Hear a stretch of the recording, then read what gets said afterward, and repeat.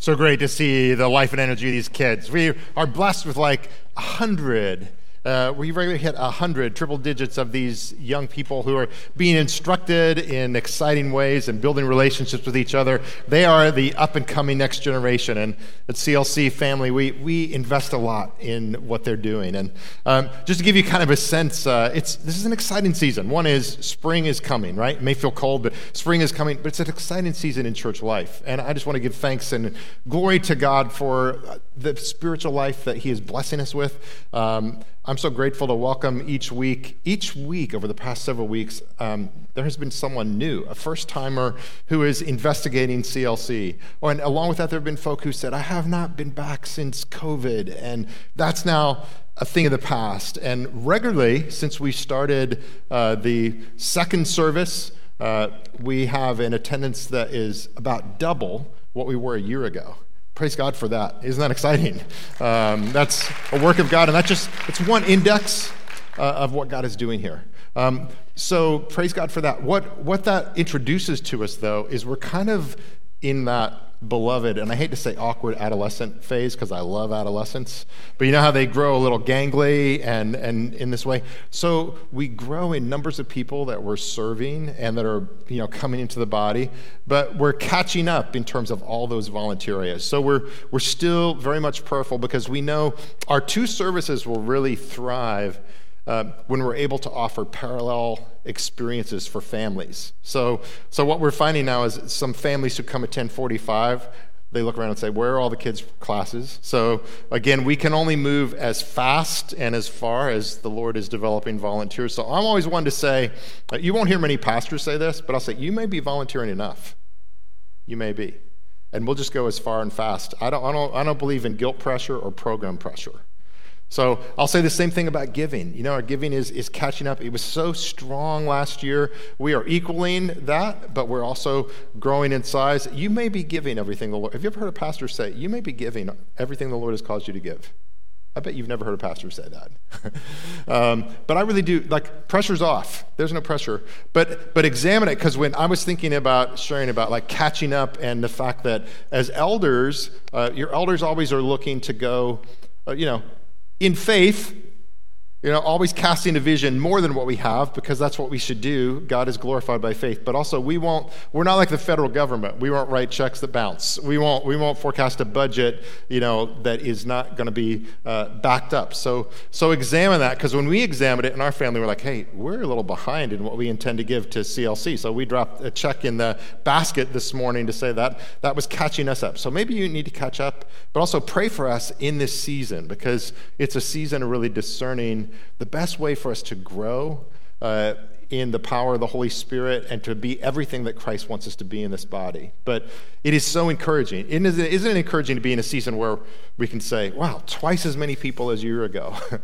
More new people coming in who say, I've never been there. I'm getting messages that are just delightful. I love messages like this that say, we've never really cracked open a Bible before. Is that okay? Can we come to things? What do you think, congregation? Can they come to things? Yeah. That's great. We've been watching online, and I think we'd like to get our child baptized. Could we talk about that? It's oh, yeah. Come to the front of the line. So all those are really exciting things that the Spirit of God is doing. And I will say this week, we conclude this series on bringing heaven to earth by looking at how Christ collides with the evil powers, with the spiritual forces of darkness. And this is a fantastic text of Scripture, and it completes the book of Ephesians. And many quarters of the church, when the Word of God is read, just out of an act of reverence, that, the one thing that will be perfectly stated from this platform today is when we read Scripture. It is God-breathed. It is without any error. It is fully trustworthy for us. So I'm going to invite you, if you're able to, out of reverence for the Word of God, just to stand in that posture of receptivity and hear the Word of God and receive it as I read it. Finally, be strong in the Lord and in the strength of His power. Put on the whole armor of God so that you may be able to stand against the wiles of the devil. For our struggle is not against enemies of blood and flesh, but against the rulers, against the authorities, against the cosmic powers of this present darkness, against the spiritual forces of evil in the heavenly places. Therefore, take up the whole armor of God, so that you may be able to withstand on that evil day, and having done everything, to stand firm. Stand, therefore, and fasten the belt of truth around your waist, and put on the breastplate of righteousness. As shoes for your feet, put on whatever will make you ready to proclaim the gospel of peace. With all of these, take the shield of faith, with which you will be able to quench all the flaming arrows of the evil one. Take the helmet of salvation and the sword of the Spirit, which is the word of God. Pray in the Spirit at all times, in every prayer and supplication. To that end, keep alert and always persevere in supplication for all the saints. Pray also for me, so that when I speak, a message may be given to me to make known with boldness the mystery of the gospel, for which I am an ambassador in chains. Pray that I may declare it boldly, as I must speak, so that you also may know how I am and what I am doing. Tychicus will tell you everything. He is a dear brother and a faithful minister in the Lord. I am sending him to you for this very purpose, to let you know how we are and to encourage your hearts. Peace be to the whole community, and love with faith from God the Father and the Lord Jesus Christ. Grace be with all who have an undying love for our Lord Jesus Christ. Please be seated. Lord, we come before your word. We are thankful for these words of great grace and beauty to us. And we ask, O Lord, that you would impart them anew and afresh in Christ's name. Amen. Well, these verses, taking up the whole armor of God to withstand the devil's schemes, kind of add a new plot line to Ephesians. If I were just brand new to Christianity and reading Ephesians, I would think this, being a pastor and being a member, participant in the body of Christ sound like all great stuff. I mean, we're getting rid of the bad stuff. We're banishing bitterness and anger. We're restoring relationships. We're building these communities that have a sense of mission and purpose and deep affection for one another and deep unity. It's kind of like, imagine if the great fun of building something. I mean, how many of you built a house? You build a house? I may need you, so I'll look for you. Build a shed. Build a shed. Or just take on some project that you actually can see the future, and it's a great future, okay? It's kind of fun to build something new, to build something that displaces the old, to do something great. But here is the wrinkle in the plot line. We're building this spiritual temple of the church, and we're to lay down our lives in relationships, but now he's telling us that while you're building it, there are going to be snipers hidden in the woods. And they're going to be shooting at you. They're going to be throwing hand grenades. They're going to be throwing smoke bombs. At night, when you're resting, they're going to come and tear down what you have built up. Would it change how you would go about building something in your backyard if you knew that while you were building it, you were going to be shot at? That's what he's telling us right now. And he's saying that there is an unseen war going on that we are a part of. And we need to recognize that and to recognize that is part of the dynamic that goes on. And I believe while there are parts of the church that you might say are super fixated on that and superstitious about things of spiritual warfare, it's possible to err on that side of giving the invisible world too much credit. Our general tendency, I believe, is to be substitious, to fall into kind of a mere intellectual awareness of what's going on. How many of you remember the cartoon Scooby-Doo. A lot of you, right? You know, like the plot line of Scooby-Doo was always that there was some property or, some area that was being haunted or cursed, right? And so they were wondering, is this some kind of sinister supernatural force? But do you know that every time the question is this a supernatural force? Is this a ghost? Is this something demonic in the realm that's bringing evil in this? You know what the answer of Scooby-Doo was always? The answer was always, well, we have caught the ghost, and then we've unmasked the ghost. Silly us. It wasn't anything supernatural. It was just a manifestation of somebody who wanted to lower the real estate value so they could build apartments there or something, right? That's Scooby-Doo. Scooby-Doo fits the modernist idea that there is nothing to this. And the Bible has nothing in common with Scooby-Doo. It says that evil is a kind of jousting contest. When it says we wrestle not against flesh and blood, what it's saying is that our enemy is not other people. It's not just other people. And also our enemy is not simply our own weakness ourselves. You see, if you don't understand that there are other enemies, you'll aim at the wrong thing. In fact, in a true jousting contest, the jouster does not try to stab the horse. I'm sure we have some horse lovers here. I'm coming to love horses and just the beautiful landscape right now, right? So you'll say, good. The jouster's not trying to. It's a bad jouster if you try to kill the horse. What are you trying to do? You are trying to knock the evil combatant off the horse. Why do you want to do that? Because you don't want to destroy the horse. The horse is not your enemy. What you want to do, actually, is bring the horse into the service of the righteous cause. This is why our enemy is not against the people outside who don't yet believe. Do you get it?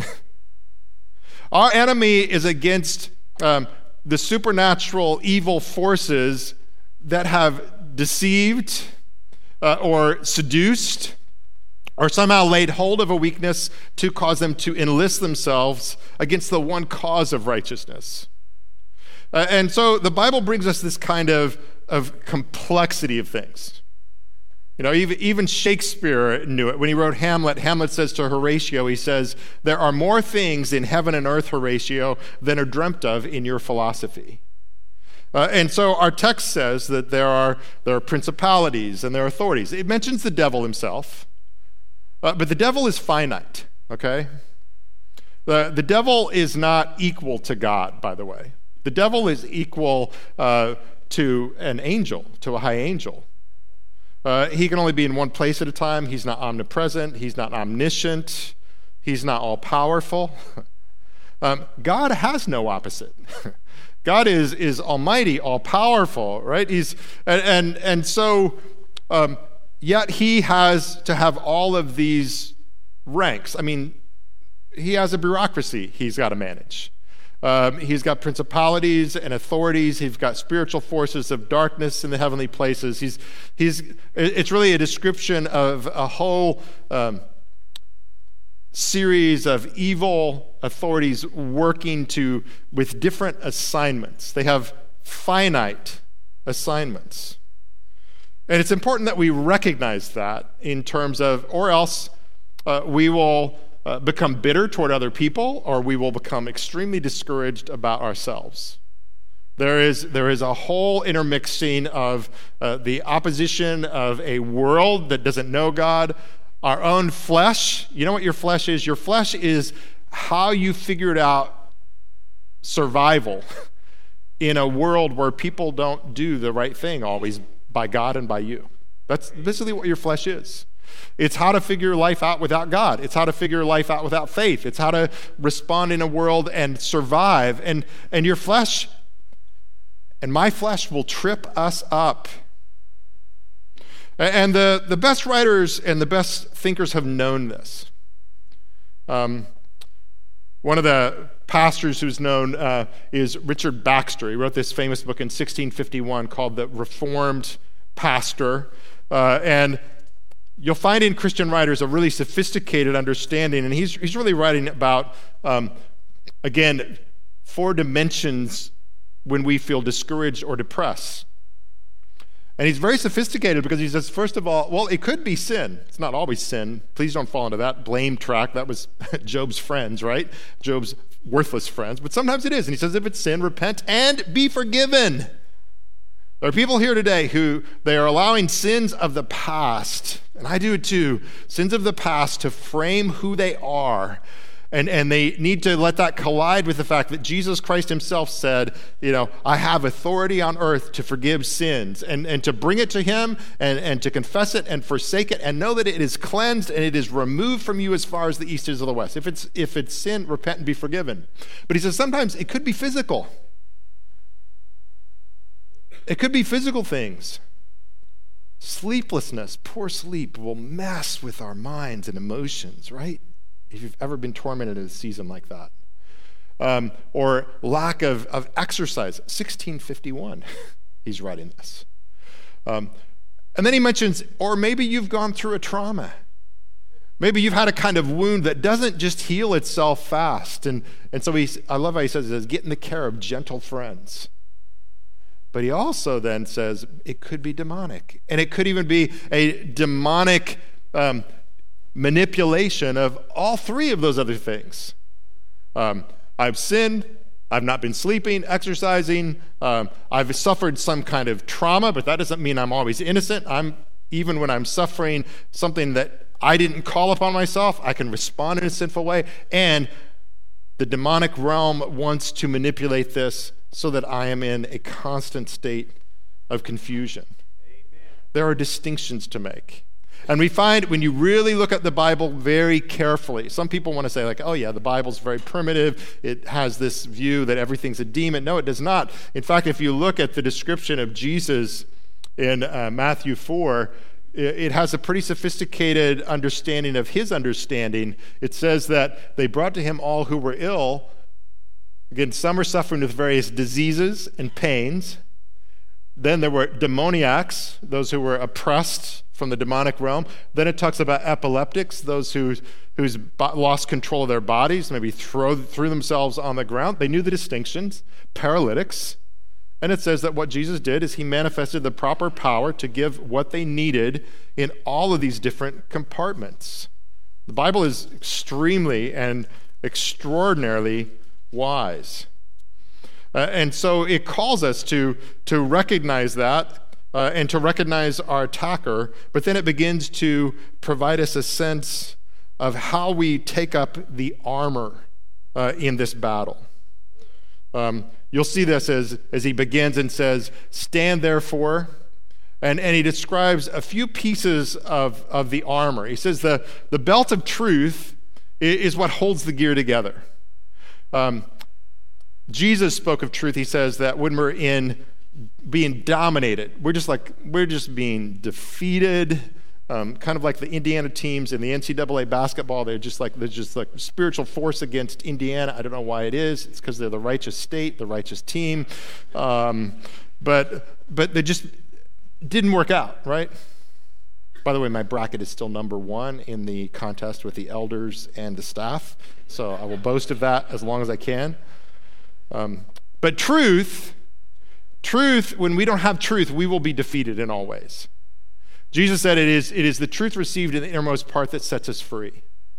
The reality for every kind of addiction that confronts a person, and all people in recovery ministry know this, that the real problem is not relapses and falling into patterns of addiction. The real problem is deception, where we're unable to admit it. The hardest thing really is to admit that the pattern is bigger than you. The first step of the 12-step program is, again, that you surrender to God. You surrender knowing that you don't have the power. You can't pull yourself out of this situation. That's the truth that begins to set you free. But until you're honest, until you get to that place of honesty, and the Alcoholics Anonymous defines sobriety as honesty. It's not perfection. It doesn't mean there's no relapse. It means that, and you are able to be honest with yourself, and you're able to be honest with the people who love you, and you're able to be honest in community. That's the belt of truth. And again, Christ provides this because we know we come to a God who doesn't condemn us. We come to a God who has founded a church that is not a place of shame where we reattach those bonds. And so it ought to be the place where truth is the most welcome, because what God desires, he says, is not perfection, but in Psalm 51, he says, I desire truth in your inmost parts. That's the belt of truth around your waist. And there's also a kind of breastplate that you wear that is on you. Like the truth, it's that breastplate of the righteousness that has been accomplished for you, that you had nothing to do with earning or deserving, but has been given to you as a gift of Christ.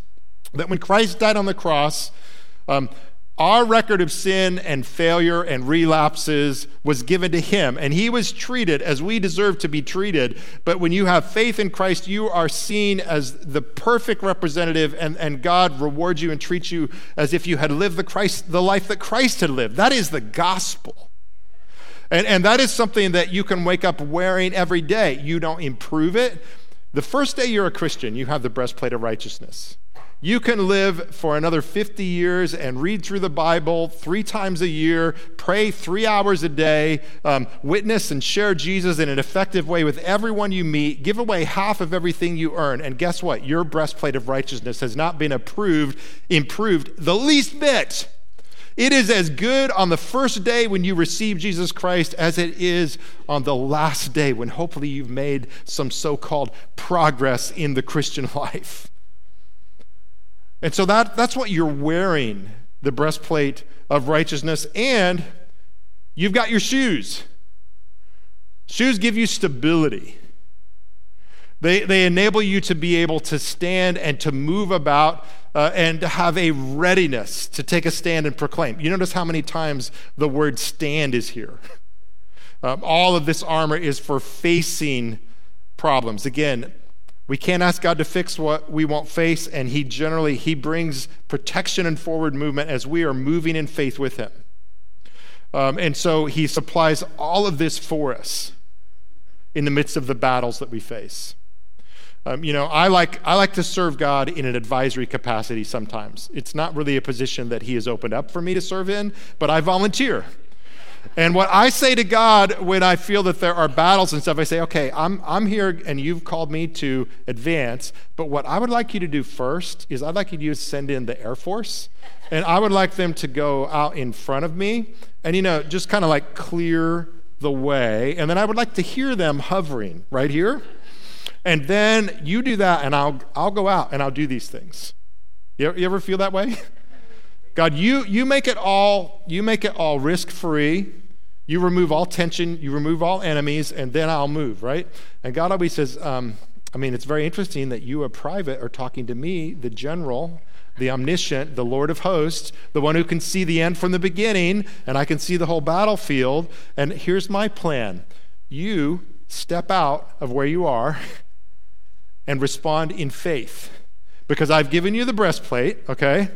I've given you the shoes. I've given you what you need in terms of positional armor.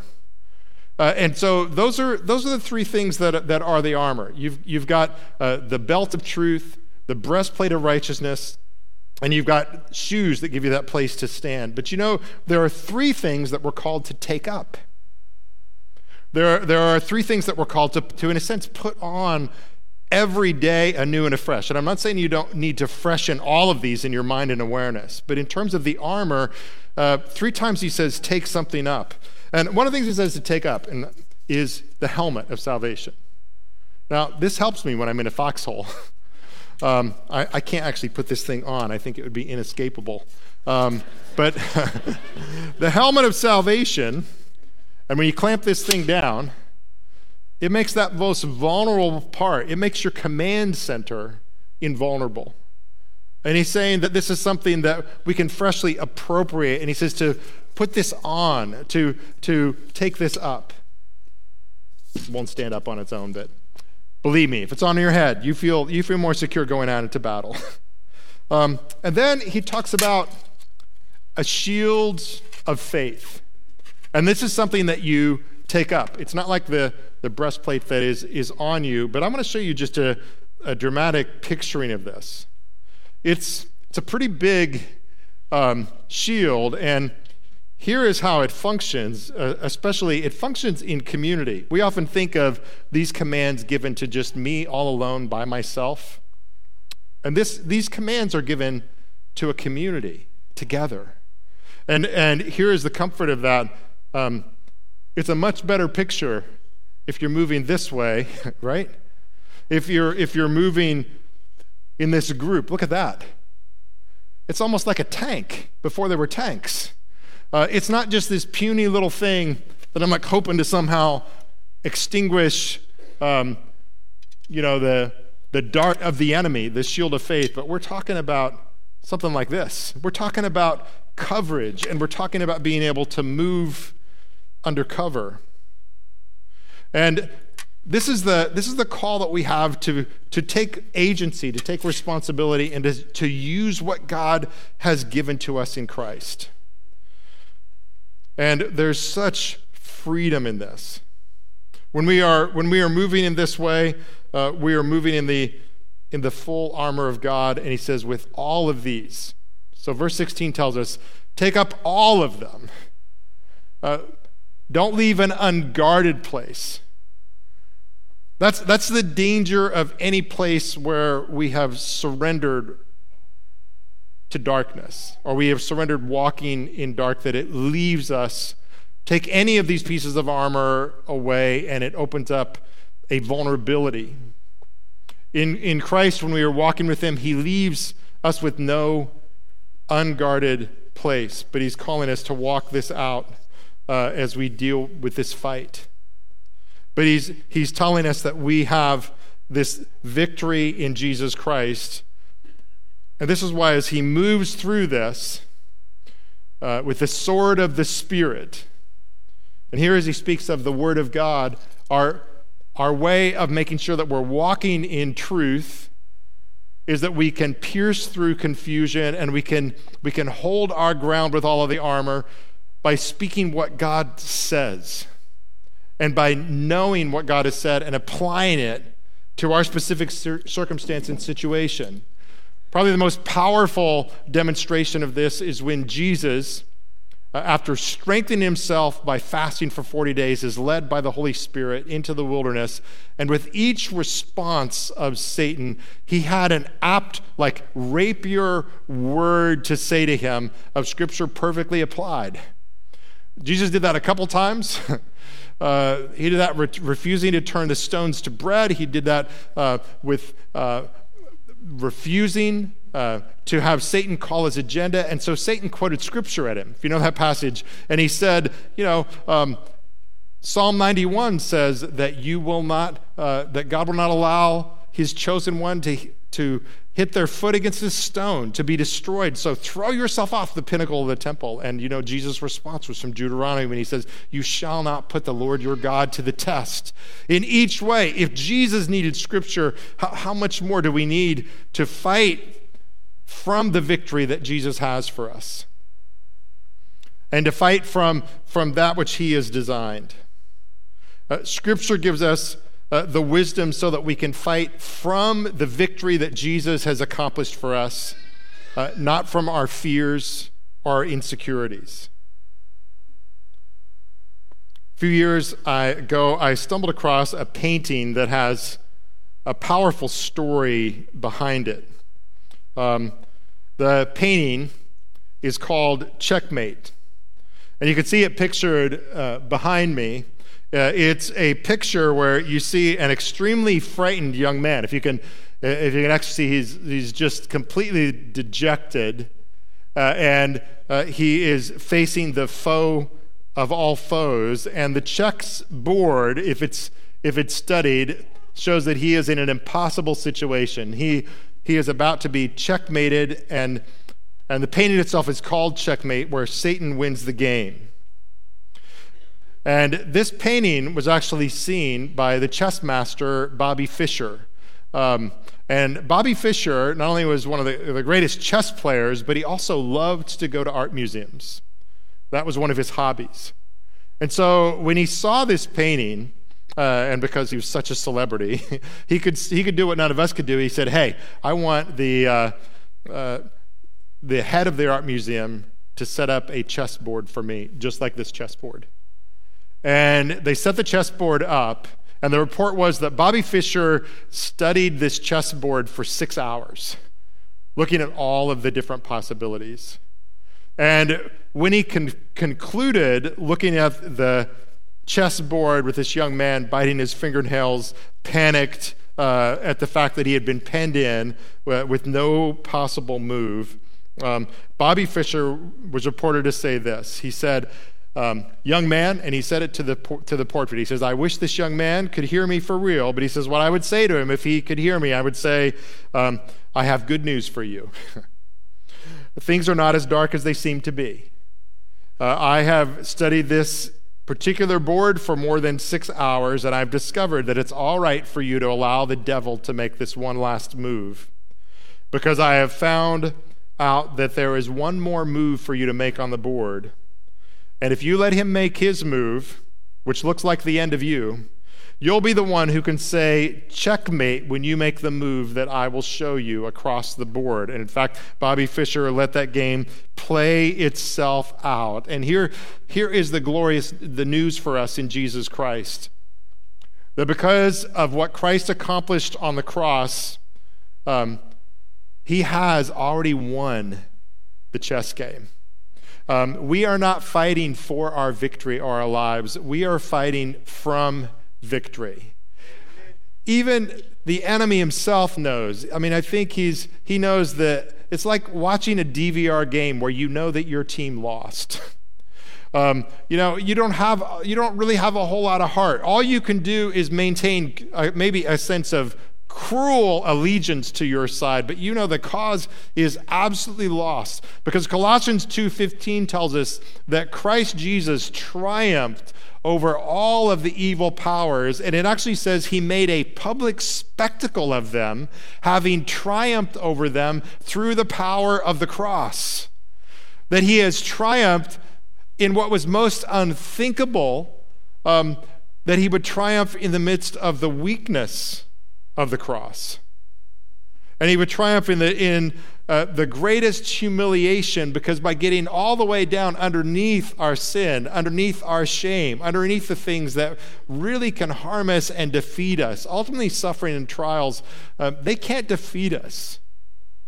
But the slightest sin could defeat us, and Christ got underneath all of that sin and took on all of that suffering, so that the real thing that can destroy a sin itself is unable to have sway. And so now we fight from that victory. And that's why when Paul's most important plea, I think, in this whole passage, one that I think that is often underestimated, begins in this verse 18, when he says, pray.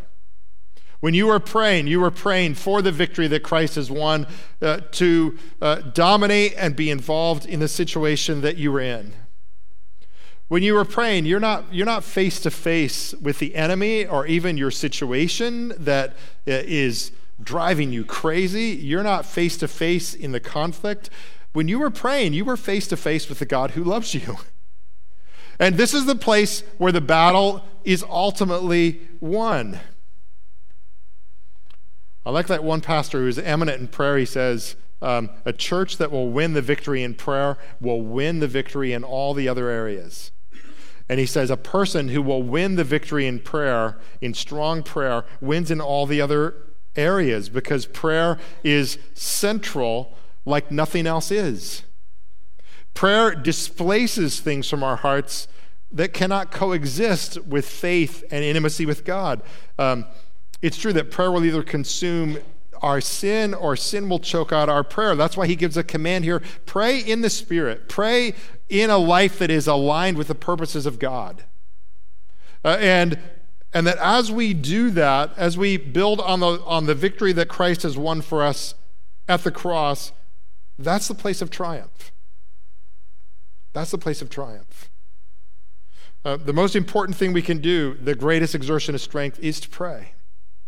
This is a little snapshot of group as we've opened a meeting from 4 to 5 on Thursdays. We're going to have another meeting that is just for the purpose of prayer. And it was said decades ago, but it was A.W. Tozer who said that it's really hard to get people to attend a meeting where the only attraction is God. I'd like to give the lie to that. Prayer is the place where the only attraction is God, and we are fighting from the victory of Jesus Christ. And it is always based on a response to the victory of Jesus Christ that is praying for that victory to be realized. Prayer is really the source of laying hold, not of, as a writer said, not of God's reluctance, but of God's willingness for his church to be beautified, for our lives to be strengthened, for us not to live in feebleness, but to live in confidence. Prayer is really the place where we are clothed in power on high. Jesus actually commanded his disciples, not only after the 3 years, but after 40 days that they had with him, where he was, I think, confirming with miracles right and left of his resurrected power, of his ultimate victory. And he told them, he said, even after these 3 years with me, even after those 3 days where you turned your back on me and have come back in repentance, and you've had 40 days with me of intensive training, he says, you are not safe for any kind of forward-looking ministry until you were clothed with power on high. So I want you to go pray for 10 days. He didn't tell them 10 days. They didn't know how long.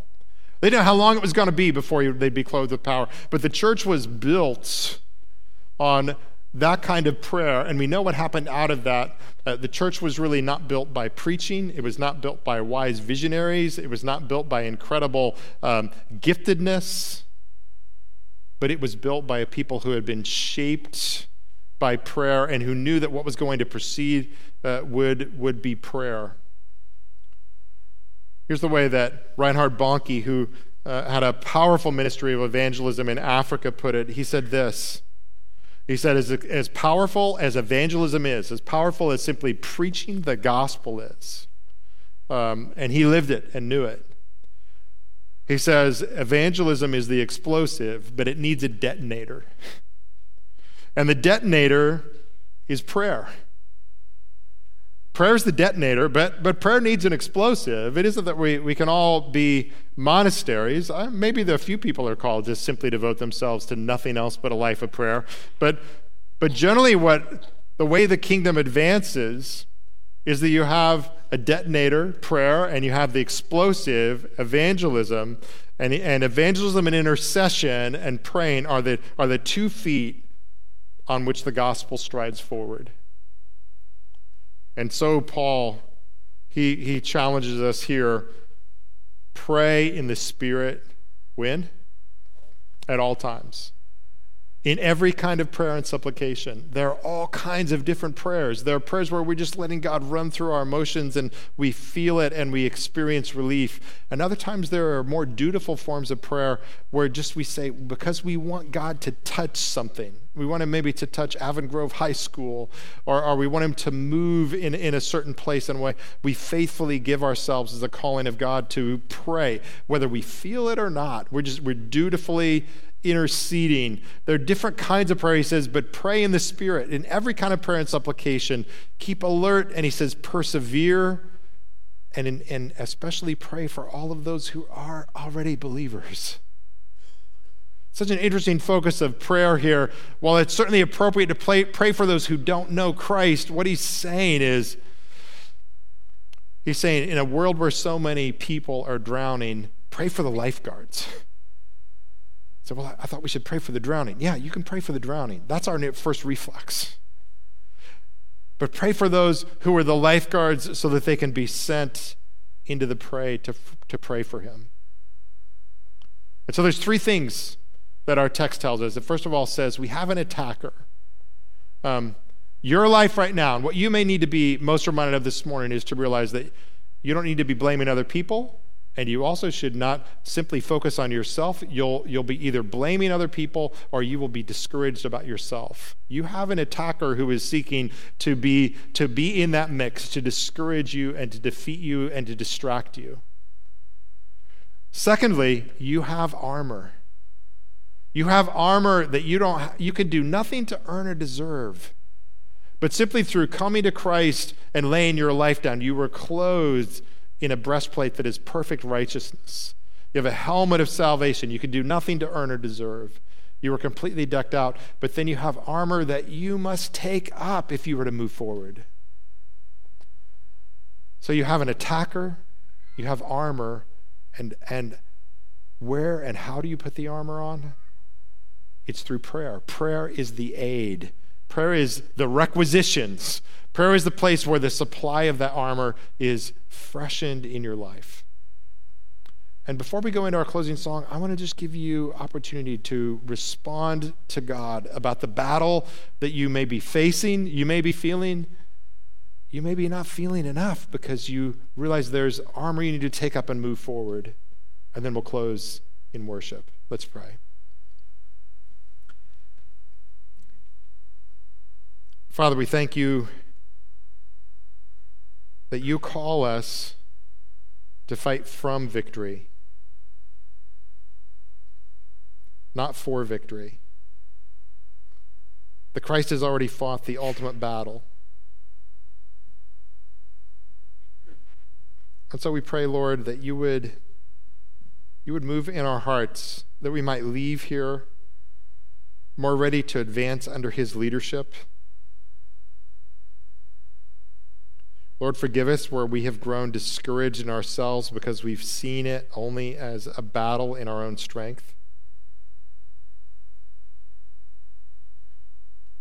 Lord, forgive us where we have blamed others, the broken world we're in, the systems around us that are best seen by people. They're just the conduits.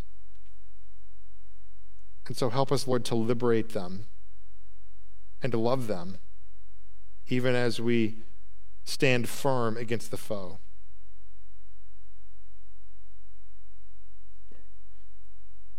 And Father, remind us that there is no such thing as a weak prayer. That you call us, Lord, to be a praying people, and that by praying, circumstances are changed, hearts are changed, whole trajectories of individuals and groups and nations and the world is changed, because even today, the change of what the world is and would have been is being accomplished through the prayers of your gathered church. And Lord, encourage us. Encourage us in the victory of Jesus Christ and to fight in that confidence and in that freedom. And we ask all of these things in Jesus' name. Amen.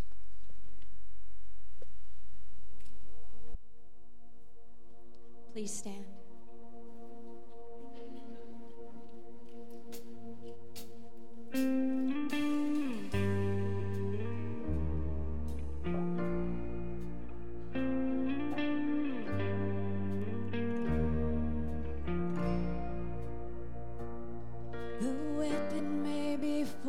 But it won't prosper. When the darkness falls, it won't prevail. 'Cause the God I serve knows only how to triumph. My God will never fail. My God will never fail. I'm gonna see a victory. I'm gonna see a victory. For the battle belongs to you, Lord. I'm gonna see a victory. I'm gonna see a victory. For the battle belongs to you, Lord.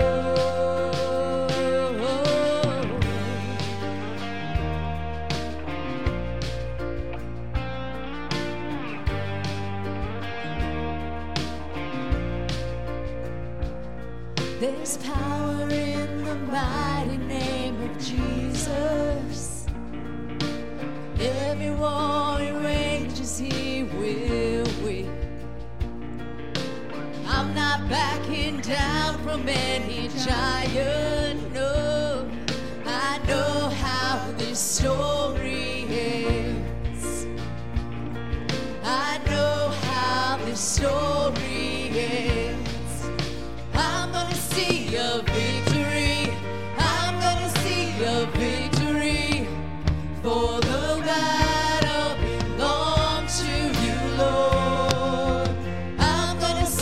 a victory.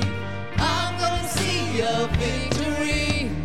For the battle belongs to you, Lord.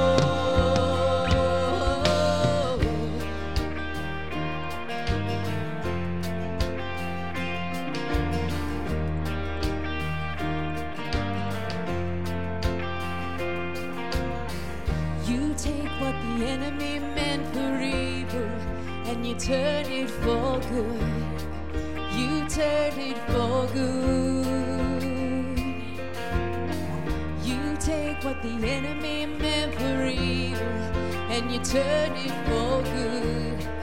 You turn it for good. Oh, you take what the enemy meant for evil and you turn it for good.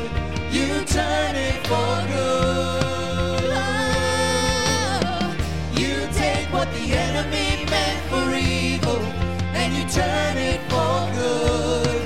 You turn it for good. I'm gonna see a victory.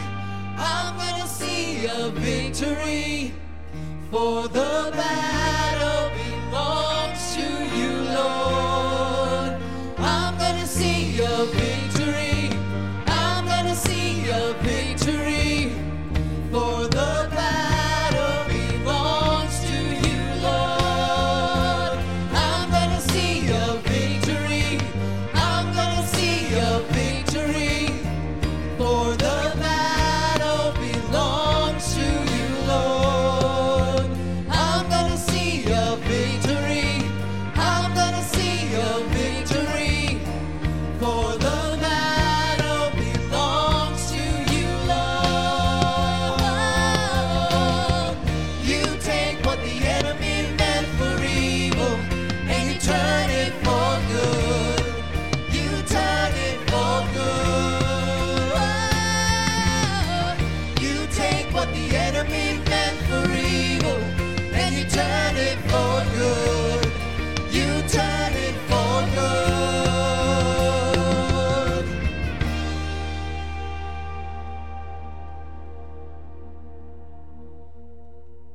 What good news for us as we leave this place to take that victory out into the world we live in.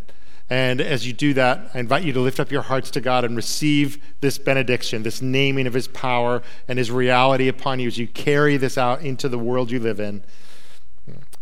Now unto him who is able to do exceedingly abundantly beyond all that we can ask or think or imagine, according to his power that is at work within us. To him be the glory in the church and in Christ Jesus to all generations forever and ever. And God's people said, Amen.